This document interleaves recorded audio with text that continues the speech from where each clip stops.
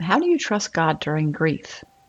How do you stay strong in your faith when you're confused about what's just happened and you question why it happened?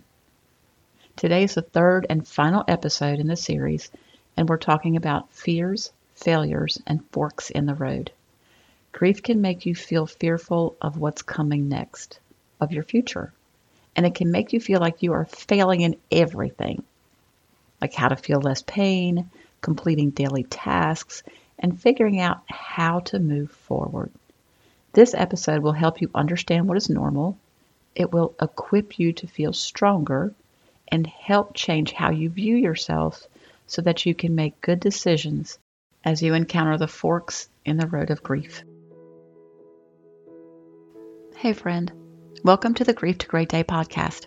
I'm Steph Cavanis, Southern by choice, wife, turtle triathlete, Jesus follower, and fellow traveler in the journey of grief. Right now you may be feeling like you're losing your mind. You might be surrounded by people, but feel all alone because not everyone understands the pain and sadness you're dealing with. You want to be the you were before they died, but have no idea how to get there. I know, because I've been there.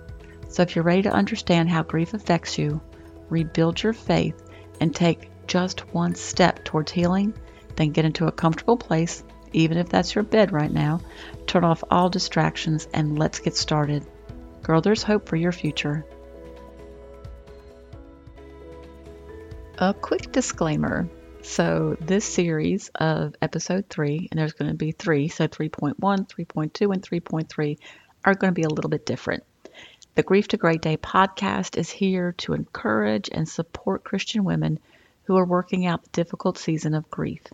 I'm here to love on and lift you up while providing practical steps to make the journey less hard. These steps, or what we call journey works, make a difference. I know, because I've taken many wrong steps to discover what helps and what doesn't. The episodes are created to share the steps with you at no cost, and this is the ministry side of Grief to Great Day that fuels me. In this series, however, the focus is going to be on the story. I want to get to know you better, and I've said that several times, so I feel that I should also share some of my background to kind of start the conversation. There's still tips at the end and things I'd like for you to kind of step into, but for these, just take a little break, sit back, and listen. Hey friends, I want to start with a review from iTunes or Apple Podcast.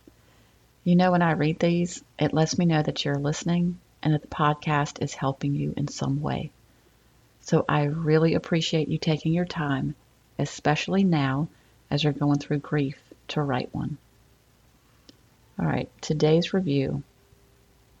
I love her calm and soothing voice while speaking of such a touchy yet necessary topic. Thank you for the mission that you are on to help bring healing to many people through loss. Definitely recommend this podcast. That is like the best for me because it means it's helping. And that's what I'm truly here for. Alrighty, today we're wrapping up our series entitled, How Do I Trust God During Grief? Finding Hope Using the Bible.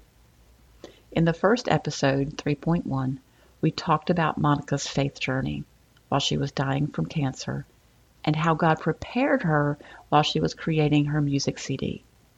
In the second episode, 3.2, we talked about going after God. That was a chapter in the book Dying to Be Healed, and the importance of your relationship with Him during this time. Your journey works included creating a faith resume. And I know I said you could just sit back and listen, so I won't add anything else for you to do this time, but I do encourage you to, you've heard it before, pray, read, and rise, and do start on that faith resume. Okay, let's jump into the episode with fears, failures, and forks in the road. Starting with fears. When did you first realize that you aren't in control? My friend Trish asked me that right after Monica died, and I didn't appreciate it. I had always been a perfectionist, a little bit OCD, and in control of what I thought was most everything. But Monica's illness and her death showed me otherwise. It should have been a relief that I didn't have to control everything, but it wasn't. To me, it created a lot of fear about what was coming next. For you, it could be fear of moving on, fear of wanting to move on, fear of feeling like you're leaving your loved one behind, fear of navigating the changes from the loss, including financial, relational, and the list goes on. You will feel fear a lot. C.S. Lewis said, "I never knew grief felt so like fear." The fear you feel is normal during grief. I want that to sink in. You have just gone through so much. So again, fear is normal during grief. It will change over time, but for now, you have to keep breathing, keep walking, keep getting out of bed, and face the decisions that you'd rather avoid. Failures. Now, this might be more of a perception issue. Be careful with how you talk about yourself because, especially during grief, the negative can be amplified so easily.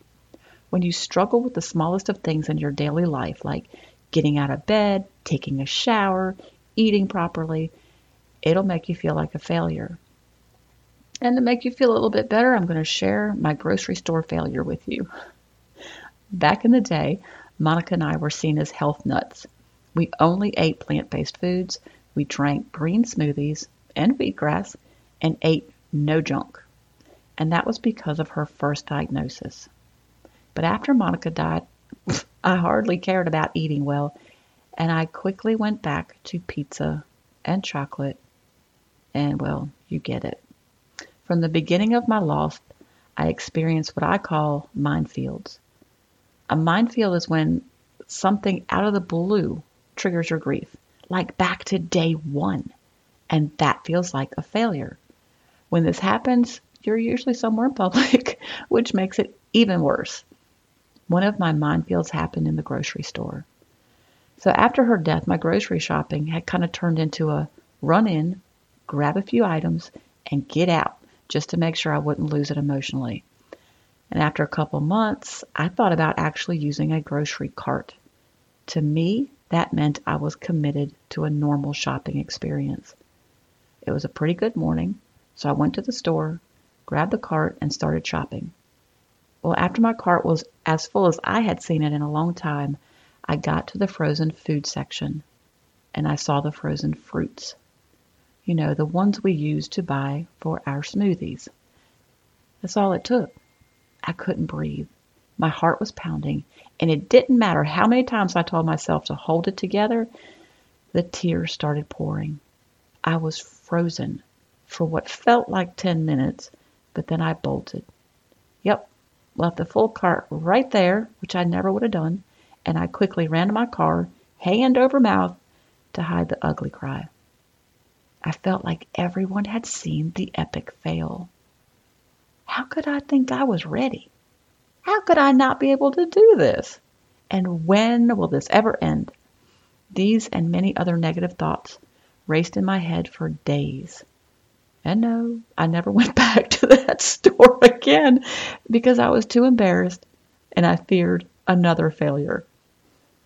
Forks in the road. You know, if walking through grief isn't the biggest fork in the road of your life, I don't know what is. And here comes a tough love alert. In this next section, I'm talking about forks in the road, aka decisions.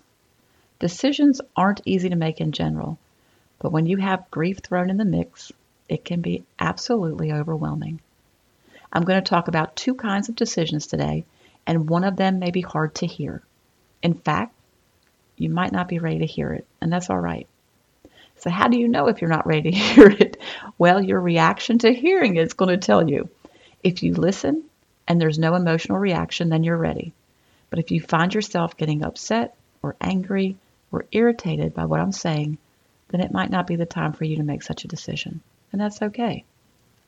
Come back to this episode when you're further along. It's a process, remember? Things don't happen overnight. So the big two decisions I'm going to talk about are the big decisions and the decision, and you'll see the difference. So your big decisions are things like moving, selling a house, and any financial decision over $1,000.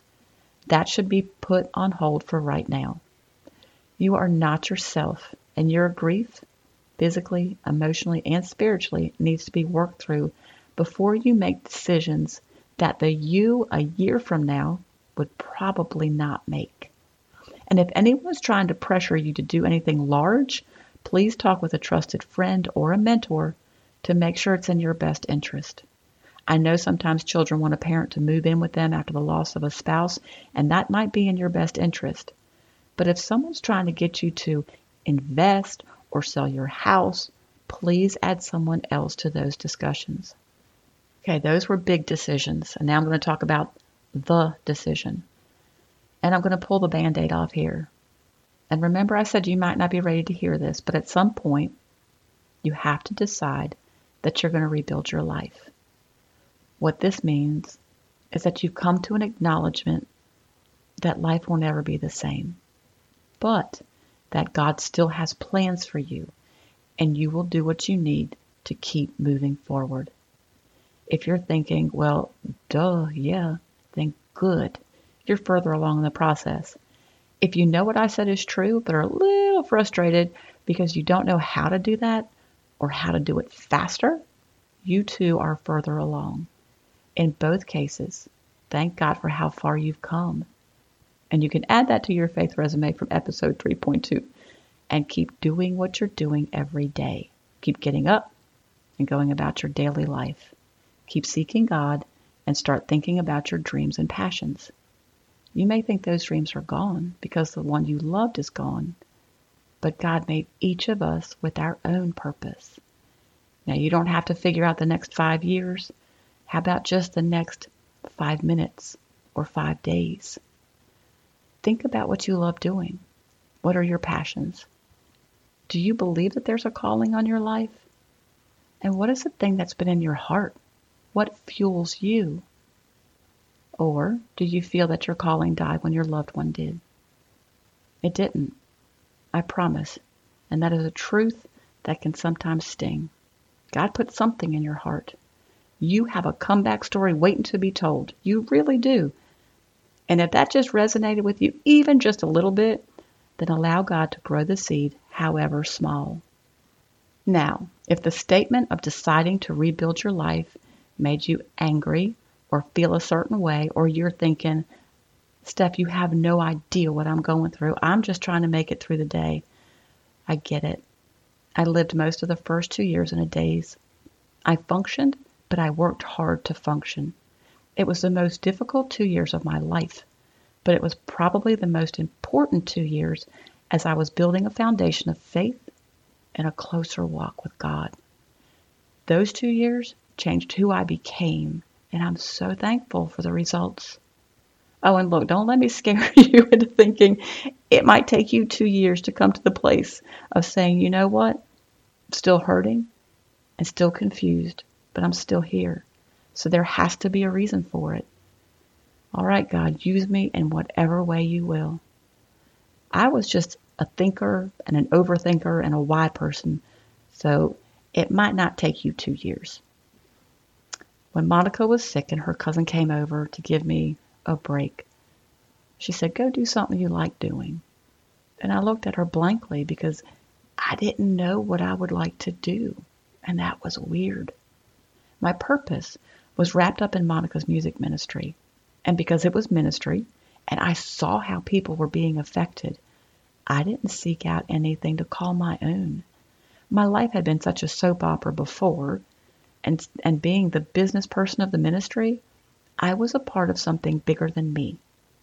But after she died, my passion for health felt meaningless. Who cared if I or anyone else was healthy? Life is clarified by affliction, remember? I did not ask for or really want to have a heart for grief support, but God. Now I can't imagine life without doing it. When I work on the support program or the podcast, it's really not work. It's a blessing. I guess the point here is that I don't want you to limit the God who created the universe by your current emotional state. Don't get stuck in, it'll never change, it'll never get better, because I'm living proof that yes, it will change, and yes, it will get better. You, my friend, are an overcomer. I'll say it again. You are an overcomer. Now, it may not feel like it right now, but it's the truth. And the way to get there is to make the best decision you can when you reach each fork in the road. Here are some other examples of forks in the road. Getting out of bed every day. Feeling the fear and still doing the thing. Talking to yourself different. You're not a failure. You are wonderfully and fearfully made. You are a son or a daughter of the God of the universe. Take your mustard seed of faith and seek God. Do any of those things today, and you are making a great decision and taking another step in your healing. I'd really love to hear from you. So please email me at grief2greatday@gmail.com and let me know how you're doing today. If you have a mind-filled story that you were willing to share that I can share on the podcast, please email me that. We're really here to help each other, and sharing these experiences helps. Also, let me know how I can pray for you, and if there's a topic or a question you would like addressed on the podcast. I'm going to leave today with the song, the verse of the day, and the quote. I'll start with the quote. All of God's people are ordinary people who have been made extraordinary by the purpose He has given them. It's Oswald Chambers. For your song, I share a song on most of the episodes to help get your mind and spirit on what we're talking about in that particular episode. If you're like me, then you love music, and some songs really touch your heart and point you towards God. It's going to help make it easier for you to take the next step, and it also gives you a chance to worship God. Today's song is Carry On by Tauren Wells. I've left the link in the show notes below. He talks about no wound is deeper than God's healing, and that even when I'm afraid, I will trust. And lastly, the verse of the day.